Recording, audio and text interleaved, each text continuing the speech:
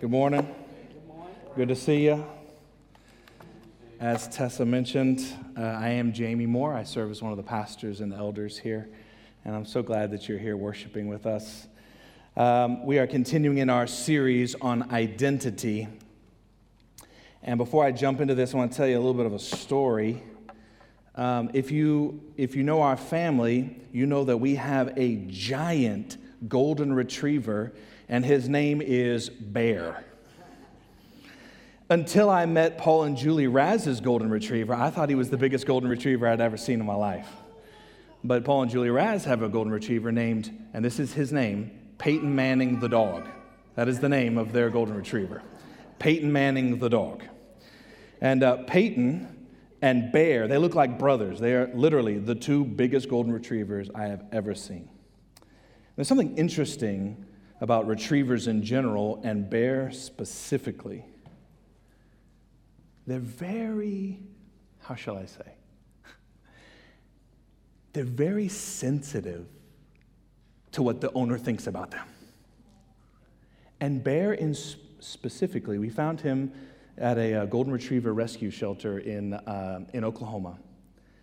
And we rescued him. We brought him to our house. When we met him, we talked to the rescue folks, and they said they found him on the streets of North Little Rock, Arkansas, scavenging for food. And he was so anxious that he had worn a hot spot right behind his ear. It was literally an open wound. And the rescue folks had been putting ointment on there, trying to help him to heal up. And he was just anxious. We brought him home, and we found that any time that we would send him outside, like to go potty, we go outside, he's anxious, thinking that he's going to be left outside because of the experience in his life of wandering through Little Rock, Arkansas by himself. Whenever we go to feed him, now this is true of a lot of dogs, but when we go to feed him, there is a ravenous approach and attack of the food as if he's not going to get fed later that day. There is an anxiety to Bear because of his experience. You see, in Bear's mind, he thinks he's an orphan. Even though he has a family who loves him, will take care of him, will provide for him, will feed him, and will never leave him, in Bear's mind, he's an orphan. He has been adopted into a family that loves him, but in his mind, he is an orphan. Are y'all hearing me this morning?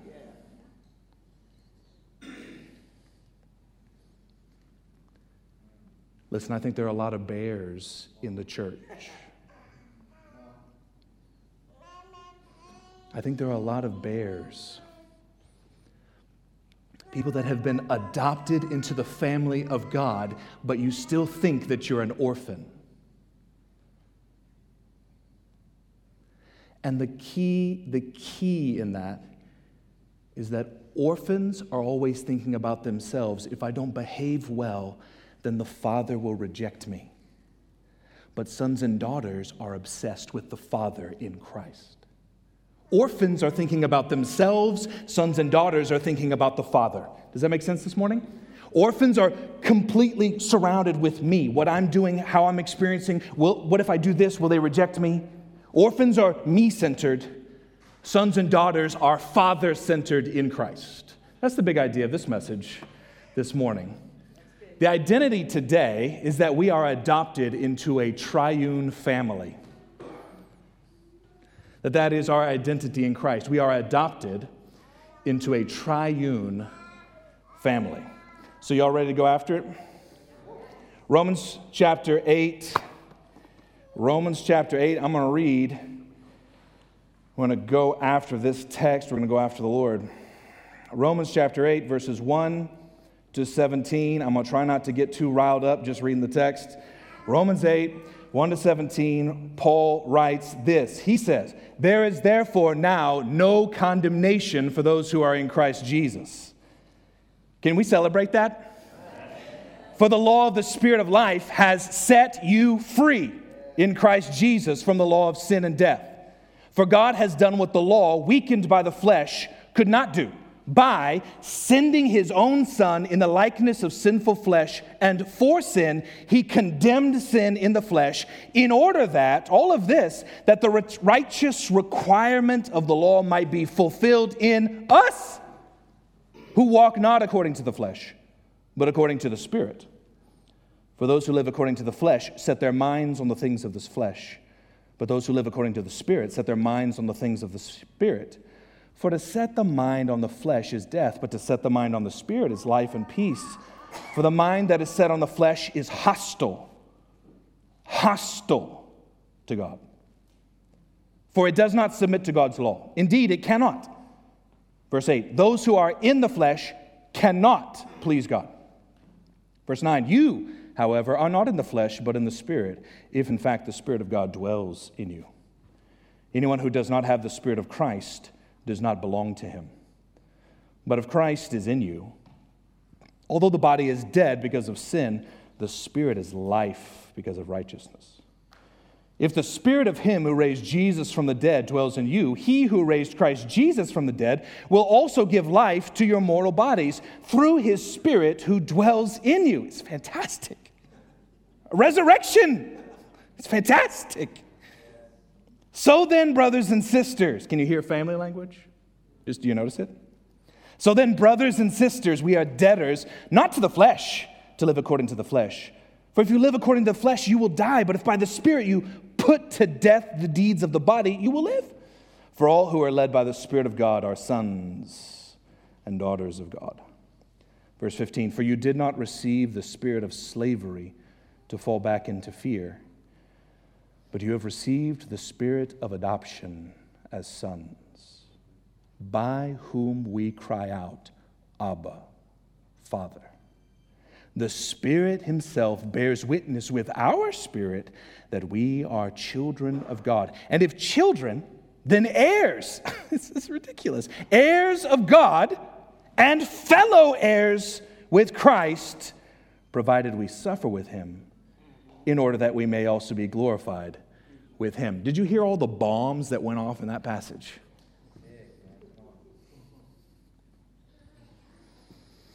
Okay. It's funny. After last week, I thought to myself, you know what? I thought about just preaching the exact same sermon last week and calling it, No, Really, You're Free from Condemnation. You know why? You know why? Because we know what the Bible says, but we don't know what the Bible says. Sometimes you just need to hear it again, that you're free from condemnation. The spin today is, of course, orphans don't think they're free from condemnation. Orphans don't believe that they're free from condemnation. Adopted sons and daughters are like, I am free because the Son has set me free. Therefore, I am free indeed. So, I see 4 benefits to this new covenant in the first 13 verses. I'm going to move through this fairly quickly. Then we're going to look at adoption. 4 benefits of the new covenant. Number 1, you are free from condemnation. It's found in verses 1 to 4. There is therefore now no condemnation for those who are in Christ Jesus. For the law of the Spirit of life has set you free in Christ Jesus from the law of sin and death. For God has done what the law, weakened by the flesh, could not do by sending his own Son in the likeness of sinful flesh. And for sin, he condemned sin in the flesh in order that the righteous requirement of the law might be fulfilled in us who walk not according to the flesh, but according to the Spirit. We talked about this last week. Because of the way God is and because of the way we are, original sin, we rebelled against God. There is separation between God and us, and there is punishment due to every single person on the planet because of our rebellion against God. We do not love him. We do not care about him naturally speaking. We are naturally rebelling against God, every single one of us. And it is such a situation that the law is holy and righteous, and there is punishment due for all lawbreakers. And guess what? Every one of us are lawbreakers. We know it inside of our hearts, that there's something broken and jacked up in our minds and in our hearts. So that punishment and condemnation actually is for all people. For all people, because of sin. But the good news of the gospel is, in fact, this. God himself has stepped into humanity, has come and has actually fulfilled the law. That's what the Bible says. Fulfilled the law perfectly. He obeyed the law perfectly. And then he was nailed to a cross to bear the punishment and guilt that all of humanity deserves. So Jesus on the cross, nailed to the cross, actually experiences the full wrath and punishment and condemnation that all of us deserve. Jesus experienced it. He took it. So when we come to faith in Christ, that his death on the cross is actually my death on the cross, and his righteous fulfillment of the law is actually my righteous fulfillment of the law. I come by grace through faith. You're the boss of my life, Jesus. What happens in that moment is there is no condemnation left for me because it has been exhausted in Jesus. So I walk through life. Listen, if you are in Christ, you walk through life, and there is no punishment coming for you because Jesus took it all for you. Amen. So we obey God not to avoid punishment, and that's so important that we understand that. We obey God because that's what people who are part of this family do. I don't obey him to avoid punishment. I obey him because I have been infinitely loved by this infinite God. Of course I would do what you're asking me to do. And by the way, he puts his spirit inside of us so we desire to obey him. So I'm obeying because he fulfilled the law for me. Then he put his spirit inside of me so I could actually obey the law now. It's spectacular. What kind of God is this? Only the God of Abraham, Isaac, Jacob, and Jesus is that God. I've set a law. You must obey this law.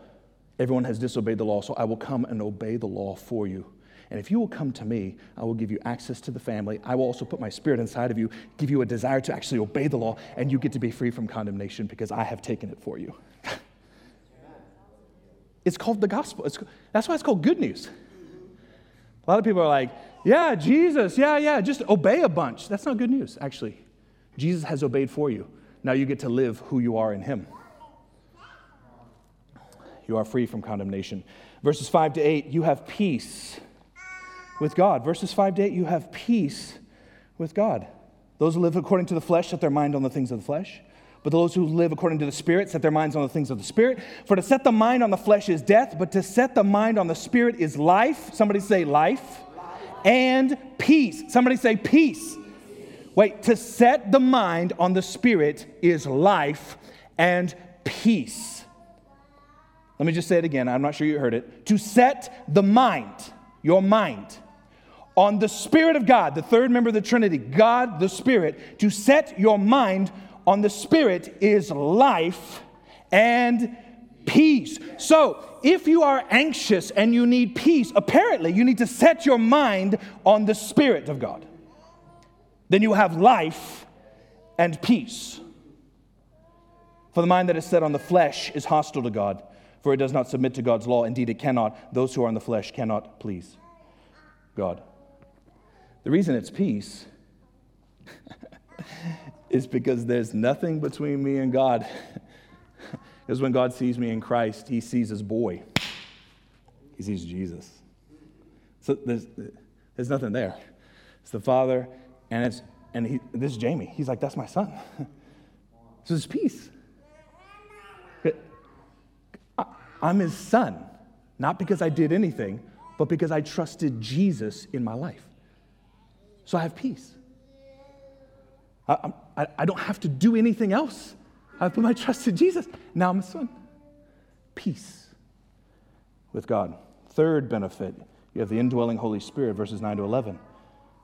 You have the God himself, the Spirit, dwelling inside of you by grace through faith in Christ.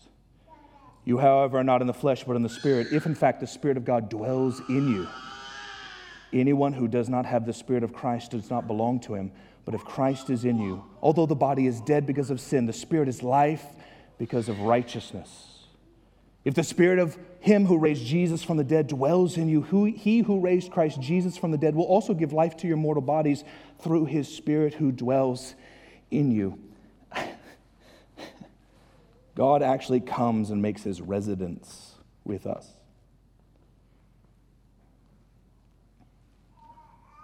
He actually comes and dwells within us. We actually get God. Like you get God. Sometimes have you thought about that? You get God. Like when you open your eyes, He dwells within. By the way, while you're asleep, He dwells within. You eating your meal? He dwells within. He dwells within us. God dwells within us. And then finally, fourth benefit, you get a sin assassinating partnership. I love this. You get a sin assassinating partnership with God. Verse 12 and 13, so then, brothers and sisters, we are debtors not to the flesh, to live according to the flesh. For if you live according to the flesh, you will die. But if by the Spirit you put to death the deeds of the body, you will live. Listen, for me, in Christ, and for you in Christ, He is the Spirit of life. But guess what? For my sin behavior, He's a spirit of death. Yo, are y'all hearing me this morning? When I'm in Christ, to me, He is the Spirit of life. To my sin behavior, He is a spirit of death. Like during the day, the Spirit of God dwelling within is literally targeting sin in my life. And I'm going to kill that thing today.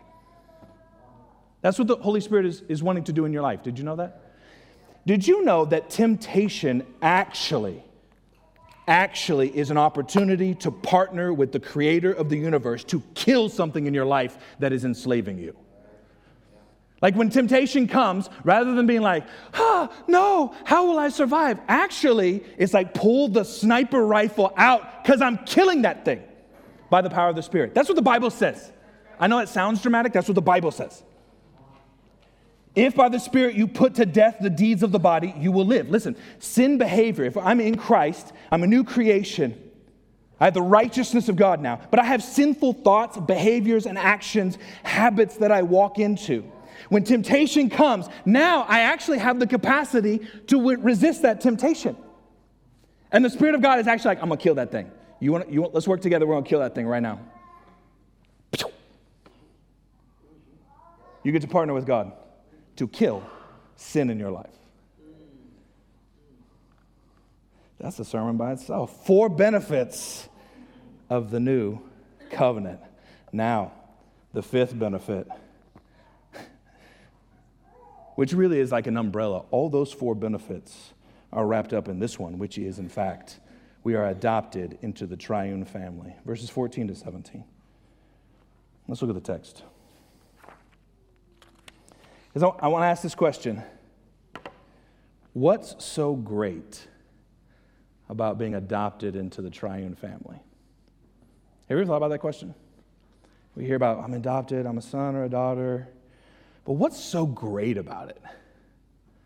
That's what I want to explore in this text. Why would it be good news that we are adopted into the triune family? By the way, if you notice, I keep saying triune family. I'm saying it very specifically. We are adopted into a pre-eternal family. We are adopted into a family that has always existed. Okay, let's do the text. What's so great about it being adopted in the family? Let's look at the text. The first great thing about it is you have guidance and direction all through your life. Look at verse 14. For all who are led by the Spirit of God are sons and daughters of God. What's so great about being adopted into this family is actually now you have someone who is leading you and guiding you every step of the way. You see, orphans don't have anybody else to lead them. Did you know that? Orphans actually have to pull themselves up by their bootstraps. Orphans have to figure out where their next meal is coming. Orphans have to figure out where they're going to stay the night. Right? They don't actually have someone in their life guiding them and directing them. One of the great things about being adopted is actually the Spirit of God actually comes in. Now I have divine, righteous God GPS inside of me leading me in life. I don't have to just be like, I'm just going to make something up and just do something. Actually, God gets to lead me. Actually, he will lead us. Let me give you a practical. Over the last couple of weeks, it's funny, during this transition, it felt like this transition from Dennis to Jamie. I came here in 2019. This has been a couple years. And it's felt kind of long, right? But actually, Dennis he's only been retired like 6 weeks or something. It's funny, isn't it? And I'm just being fully transparent with you. Some of you know this, but some of you don't. One of the great temptations in ministry is to think that you are the one that will lead a church. Like, oh no, Dennis is gone. I better lead. You know what I'm saying? So what comes with that then is over the last couple of weeks, I've actually experienced moments where I will slip into like a lot of anxiety and like a feeling of dread. Which of course is not from the Lord. But you know what that is? It's Jamie slipping into an orphan mentality where I got to go do something. I got to lead. I got to blaze a trail. Whatever the phrase is, right? But actually, when I go back into, actually, Jesus is the boss of this church. He dwells within me and you guys. And actually, he's a big boy and can handle this church without me. In fact, he handled it before Dennis. He handled it during Dennis. He will handle it after Dennis. He will handle it after Jamie. If he tarries. Actually, you know who's leading and building this church? It's not the staff. It's not the elders. It's not Jamie. It's Jesus. Amen. And an orphan leader thinks he or she needs to lead. That's good. Right? We got to get the right strategy. Let's make sure it rhymes, like the values rhyme. And, just...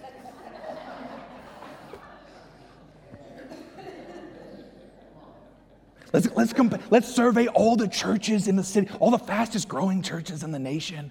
Find out what the common denominator. You know what you need to do is you need to find out what Jesus wants to do and do that. So this is what I did. I did this last week because I started feeling this again, and I was like, I'm not doing that anymore. So this is what I did. In my journal, I literally said, Jesus, these are the 6 things that I am most concerned about at Marymount Church. I will not list them here right now, just so you know. Some of y'all are in the room. I'm just kidding. It's a joke. Maybe. It's fine. So ridiculous.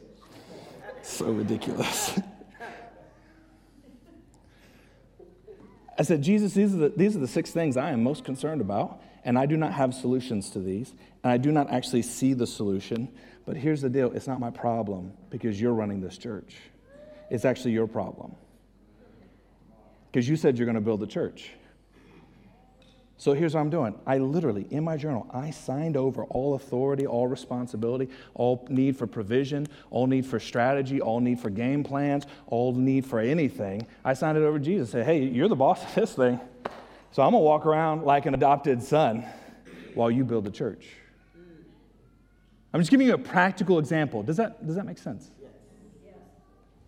Orphan thinking says, I need to lead myself. A son says, I am led by the creator of the universe. He has a plan.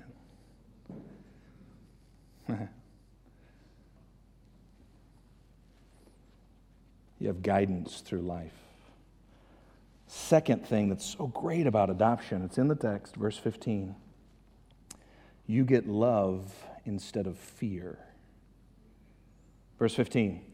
For you did not receive the spirit of slavery to fall back into fear, but you have received the spirit of adoption as sons and daughters, by whom we cry out, Abba, Father. You know, when you read the Bible, let me clarify what I'm saying. When you read the Bible was originally written not for you. Did you know that? So these words actually were not written for Marymount Church in 2022. Now, hear me. They are living, they are active, they are present. The Holy Spirit is moving through them, and they have validity and influence and importance for us today. Yes and amen. I agree with that 100%. At the same time, this was written to a specific people at a specific time in Rome, Christians in Rome. And when Christians in Rome read this passage, they hear the words or read, "You did not receive a spirit of slavery to fall back into fear." Slavery to fall back into fear. The original readers of this text are thinking, as they hear that and read that, they are thinking about the Exodus. That's what they're thinking about. Does that make sense? We're not thinking about it. We're thinking about, is Joe Burrow going to actually be able to play, right? And will the offensive line block? That's what we're thinking about. But they are thinking about Exodus. That's Exodus language. So, okay. So, okay, how do we do this? So, God took his people. They were enslaved. And the Exodus motif is all throughout the Old Covenant and the New Testament. All throughout. It's called the Exodus motif. It's a theme. It's a literary, nerdy thing. Anyway, God has his people, and his people are actually enslaved, in bondage. And then God comes. He brings a mediator, a leader who actually comes and takes his people and removes them from slavery and sends them into freedom, right? And so that theme, enslavement, and then leading out, rescuing, and freedom, promised land. That theme is all throughout Scripture. So when it says here that we did not receive a spirit of slavery to fall back into fear, but you have received the spirit of adoption as sons by whom we cry, Abba, Father, there is something about enslavement to sin and freedom in relationship with God. Does that make sense? So what he's saying is, actually, you don't have to be in this fearful slave-like mentality where you are enslaved. In the context, you are enslaved to the law. Enslaved to obedience and punishment organization. Does that make sense? So if I'm looking at the law and thinking I have to obey this law so that I will have a relationship with God, I will constantly be afraid of messing up. So if I see a law, and if the scenario is I must obey this law perfectly or God doesn't love me, then I am afraid of messing up. He says, you don't have to slip into that. Actually, you are now free in Christ to look at God and not say, this is a scary God who is demanding perfection, otherwise he doesn't love me. And that's actually slavery into fear. Actually, I get to look at God and say, that's my Father who loves me. And there is nothing that I can do for him to stop loving me.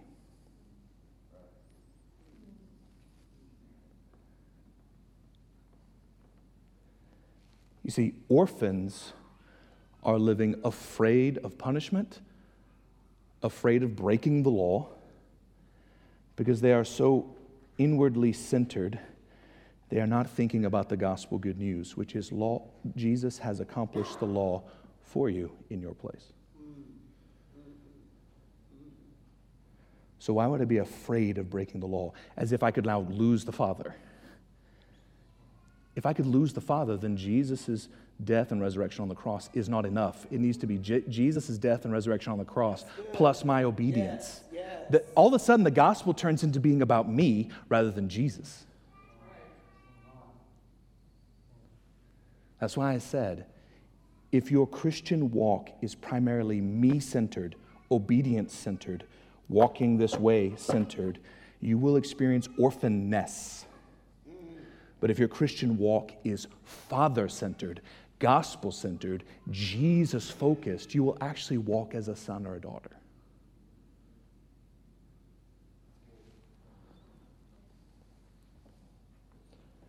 You get love instead of fear.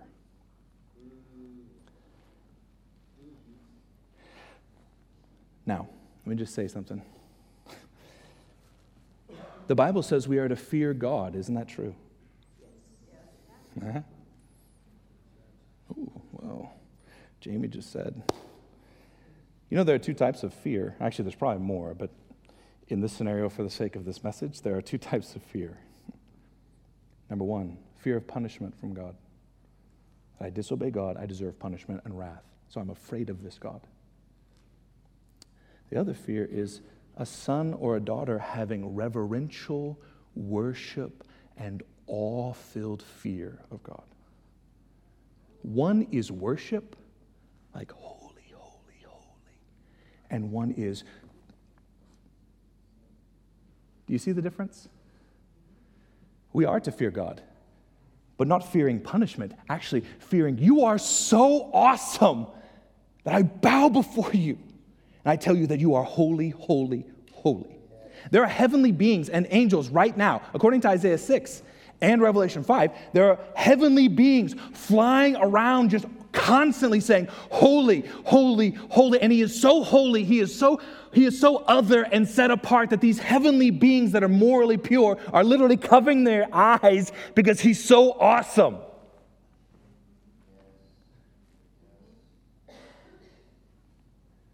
It's one of the great mysteries of God. He is holy, righteous, set apart, and he is worthy of us being on our faces 24/7. And at the same time, he says, you should approach my throne of grace with full confidence. There's a paradox there. Is he so holy I should cover my eyes? Yes. Is he so loving that I should jump up into his lap? Yes. Now, Jamie, that feels a little too intimate. I don't know. Jesus had one of his disciples, and the disciple called himself the beloved disciple. So much so that at the Last Supper, this beloved disciple was laying on Jesus. There's a level of intimacy, tenderness, and connection that is found in God that I think most of us, including myself, do not understand. And there is a level of holiness and reverential fear that is due God that many of us do not understand. It is both. Okay, apparently that's another sermon as well. Third thing so great about adoption. I just hinted at it, intimacy. Intimacy. Look at verse 15 again. You did not receive the spirit of slavery to fall back into fear, but if you have received the spirit of adoption as sons, by whom we cry, the whom there is referring to the Spirit. So it's the spirit of adoption. The Holy Spirit is also called the spirit of adoption, and by whom this Spirit we cry. This is a deep, longing, passionate, heart-breaking cry to God, and we call him Abba. Abba. Father. A lot of theologians want to dog the word Abba. Frankly, I've dogged the word Abba in my life.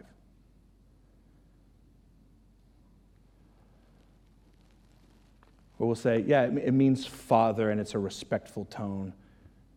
You better get on your face when you say Abba. It's funny, when we were in Israel, I heard little kids running up and down the street, Abba, Abba, Abba, Abba. It really changed my thinking a little bit. A lot of theologians don't like it when you're like, Abba would be similar to Dada. A lot of theologians don't like that, but that's because they're crusty. They're brothers in Christ. I love them. It's fine. They're also crusty. Abba. I wanted to grow in my understanding of this kind of intimacy because Jesus said to his disciples, pray like this, O holy God of the universe that I could never attain. That's not what he said. He says, our Abba, our Father, who art in heaven, hallowed be thy name.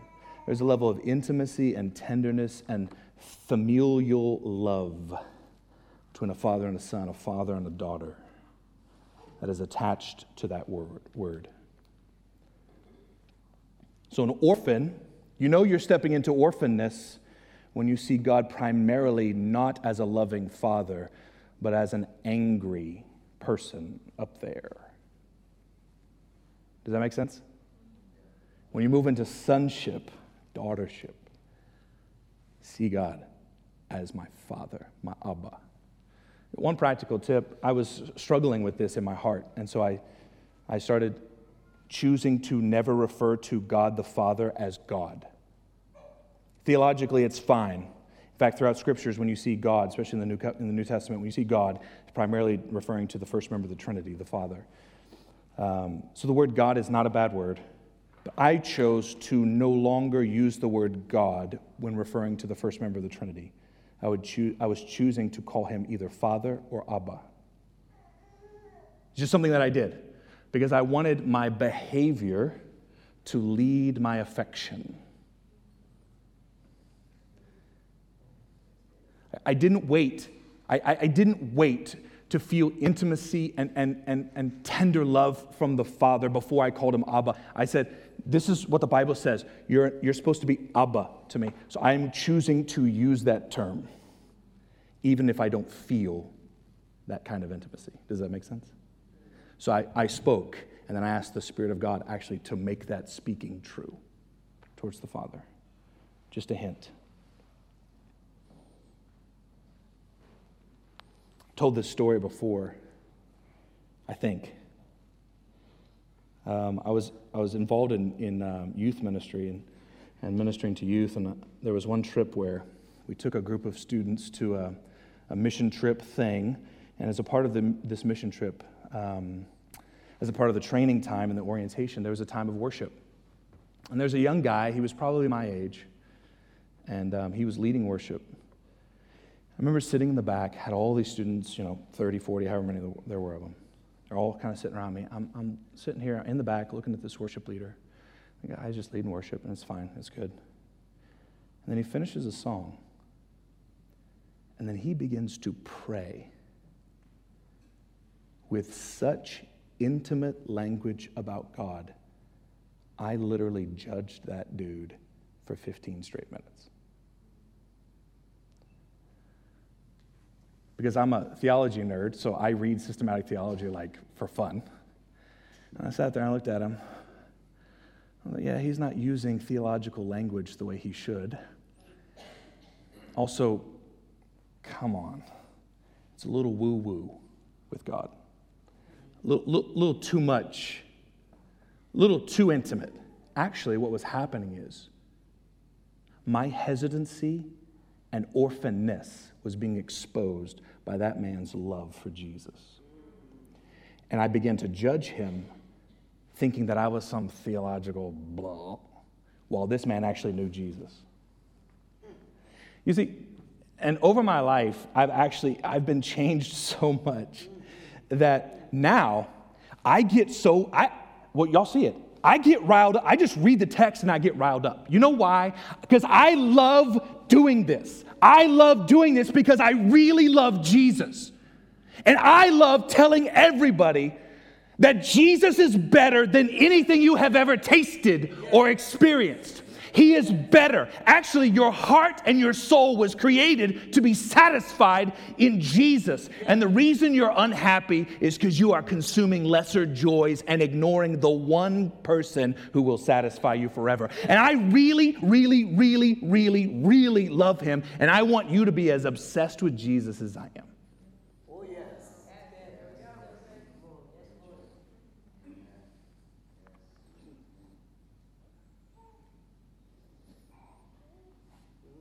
He really is what your soul is longing for. All the affection that you think will be satisfied in that marriage partner. Listen, I love Jesus significantly more than I love my wife, and I love my wife.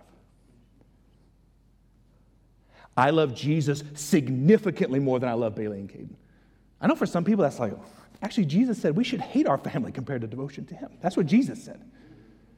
I'm being less radical than Jesus. I am significantly more impressed and obsessed with Jesus than any of y'all and Jess and my kids and anybody else in my life. He is the greatest. And I am telling you, this is not radical. Actually, it's normal Christian life. We've just been lulled into some sort of sleep world where we think it's normal to not be passionately, ravenously hungry for Jesus in our life.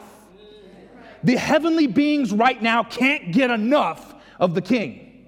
And we're all like, blah, blah, blah. Oh, this is such a great Netflix show. I wonder what else I should. The heavenly beings who know exactly what he looks like cannot get their eyes. Actually, they can get their eyes off of him because they're covering their eyes. I'm telling you, the Father is drawing this church to be a hungry, obsessively, intentional, pursuing church of Jesus and nothing else. There are so many things churches can be known for, and I bless those churches. We will be known for obsessive, intentional hunger and delight in Jesus.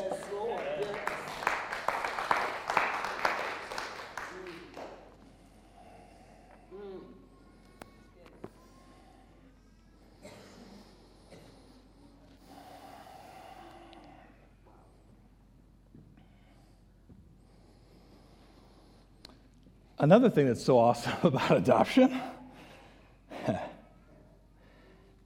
is that we are actually a part of this triune family. And then I'm going to finish with this.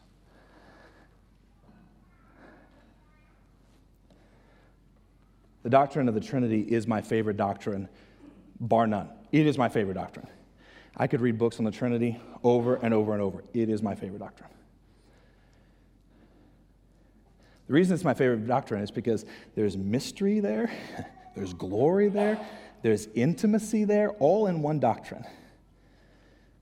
And it's in the text, and it's all throughout Scripture. All the Trinitarian Scripture passages have this flavor to them. You see the Father, Son, and Spirit at play in this text. You have the Spirit who actually comes into our hearts and gives us a level of intimacy and longing and delight in the Father, such that we say, Abba, Father. And verse 16 says, the Spirit himself bears witness with our spirit that we are children of God. And if we're children, then we're heirs of God, and we're fellow heirs with Christ, the second member of the Trinity. And so I want you to see, when we enter into adoption as sons, there is a Father, there is the Son who gives us access to the Father, and then there is the Spirit who is dwelling within, giving us access to the Father and the Son. And what's happening here is that the Father, Son, and Spirit are three gods, fully God. Each is fully God. The Father is 100% God. Jesus, the Son, is 100% God. The Holy Spirit is 100% God. Fully God, in and of themselves, worthy of worship, praise, and honor. And yet, we do not worship three gods, we worship one God. Does that make sense rationally? It does not make sense. That's the mystery. One God, one unified God. We're not polytheists, we worship one God. That one God is three unique, distinct, fully God persons. It's a lot of words, but I think you understand what I'm saying. Father, Son, Spirit. What's interesting about that is the Father, Son, and Spirit have existed in family since before time began. They are pre-eternal. God is pre-eternal. He has always been Father, Son, Spirit. Jesus didn't start when he was born in the manger. Jesus has always been. The Spirit didn't start at Acts 2 when he came to the church. No, the Spirit has always been hovering over the deep. The Father, Son, and Spirit. Actually, it's so interesting. The Father and the Son have delight and love, mutual love and delight in one another. They are madly in love, if I can say it this way, with each other.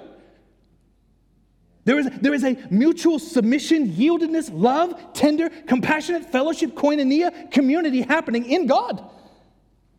It is greater than any community and any love you've ever experienced. And actually, we get to enter into triune family.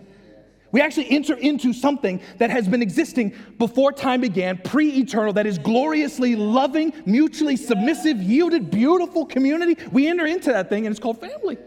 Yes, Lord. You're like, Jamie, that sounds woo-woo. Okay, let me just read a couple passages. Because it does sound woo-woo, but nobody talks about this. Let me be fair. People talk about it. Sorry, I'm getting mad. John 14, I will ask the Father, this is Jesus, I will ask the Father, he will give you another helper, that's the Holy Spirit, to be with you forever. It's the Spirit of truth whom the world cannot receive. He says this, you know him, for he dwells in you and he will be in you. Jesus says, I will not leave you as orphans. I will come to you. Yet a little while the world will see me no more, but you will see me because I live. You also will live. In that day you will know that, listen, I, Jesus, I am in the Father, and you are in me, and I'm in you. By the Spirit. If anyone loves me, he will keep my word, and my Father will love him, and we, the Father and the Son, will come to him and make our home with him, talking about the Spirit. Or how about Galatians 4? When the fullness of time had come, God sent forth his Son, born of a woman, born under the law, to redeem those who are under the law, so that we might receive adoption as sons and daughters. Or Romans 5:5, the love of God has been poured out into our hearts. Follow me. When the Spirit of God comes and dwells within you, it's not just about sin assassination. It's also about bringing an understanding and an experience of the love between the Father and the Son. We actually get to know it. Does that make sense what I'm saying? Yes. The love between the Father and the Son is in fact the Spirit. And then that Spirit actually comes and dwells within. By the way, if that sounds woo-woo, just understand that is default Trinitarian theology. The relationship between the Father and the Son, that love, mutual love, yieldedness, community, is in fact the Spirit. And the Spirit actually gets put inside of us, and we actually come into this relationship. You and I have the ability, opportunity to experience the love of the Father for the Son and the Son for the Father. A pre-eternal love. We get to experience that.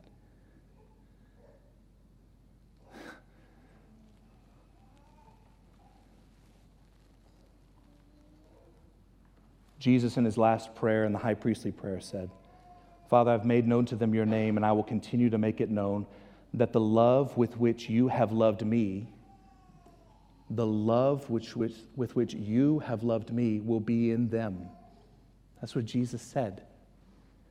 The love that you have loved me may be in them, and I in them. It's not woo-woo, it's literal doctrinal theology of the Trinity.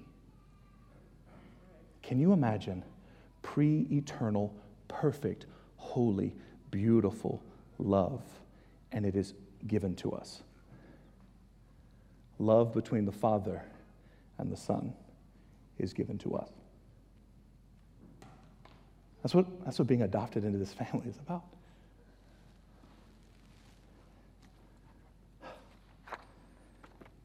There's more, but let's close. How do we practically apply this? Because all of that begs the question, of course. Well, Jamie, why ain't I feeling it? Jamie, you and Jesus are saying there's some sort of pre-eternal triune love that dwells within. Why ain't I feeling it? A couple of practical applications. Number one, be very intentional about what you think about when you think about God and Jesus and your sin and righteousness. It's so easy to obey God or to do something and then to think that I just earned something, like more love. Does that make sense? It's so easy. Like there have been times where I've preached sermons and it went well, I felt more loved by God. And then I preached a sermon that didn't go well, quote unquote, whatever. And then I felt less loved by God. That's straight orphan. It has nothing to do with God. That's just about Jamie. That's Jamie being determined by his feelings rather than truth. That's why Paul says to renew our minds, not be conformed by the pattern of this world, which is based off of feelings and inner expressiveness. Literally, the world says just get your feelings and then express whatever's inside. The Bible says actually we should renew our mind according to the truth. So, my practical application, think very deeply about the gospel. This is why, have you noticed in this series, it's basically a sermon on the gospel every single Sunday? I don't know if anyone's noticed that. Do you know why that is?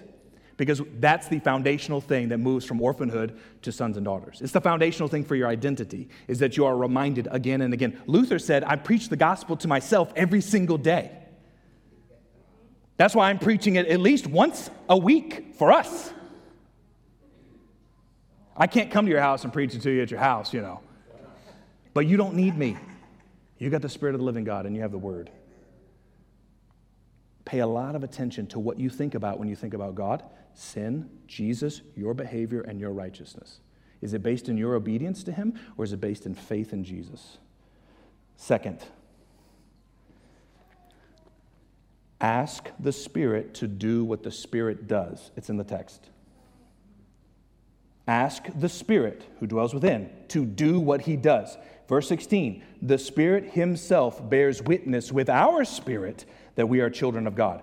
Apparently, the responsibility for me to experience adoption and to understand that I am a child of God, apparently, the mechanism by which that happens is the Spirit himself. So this is what I do. I regularly am asking the Spirit, show me what the love between the Father and the Son feels like. Give it to me. I want to actually experience this. And if that seems a little bit too emotional, this is what the Scriptures tell us to do. Ephesians 3:16-19.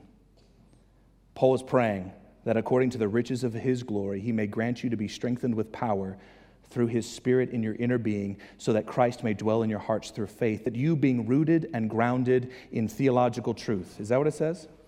Being rooted and grounded in love, you may have strength to comprehend with all the saints what is the breadth and length and height and depth, and to know the love of Christ that surpasses knowledge, that you may be filled with all the fullness of God.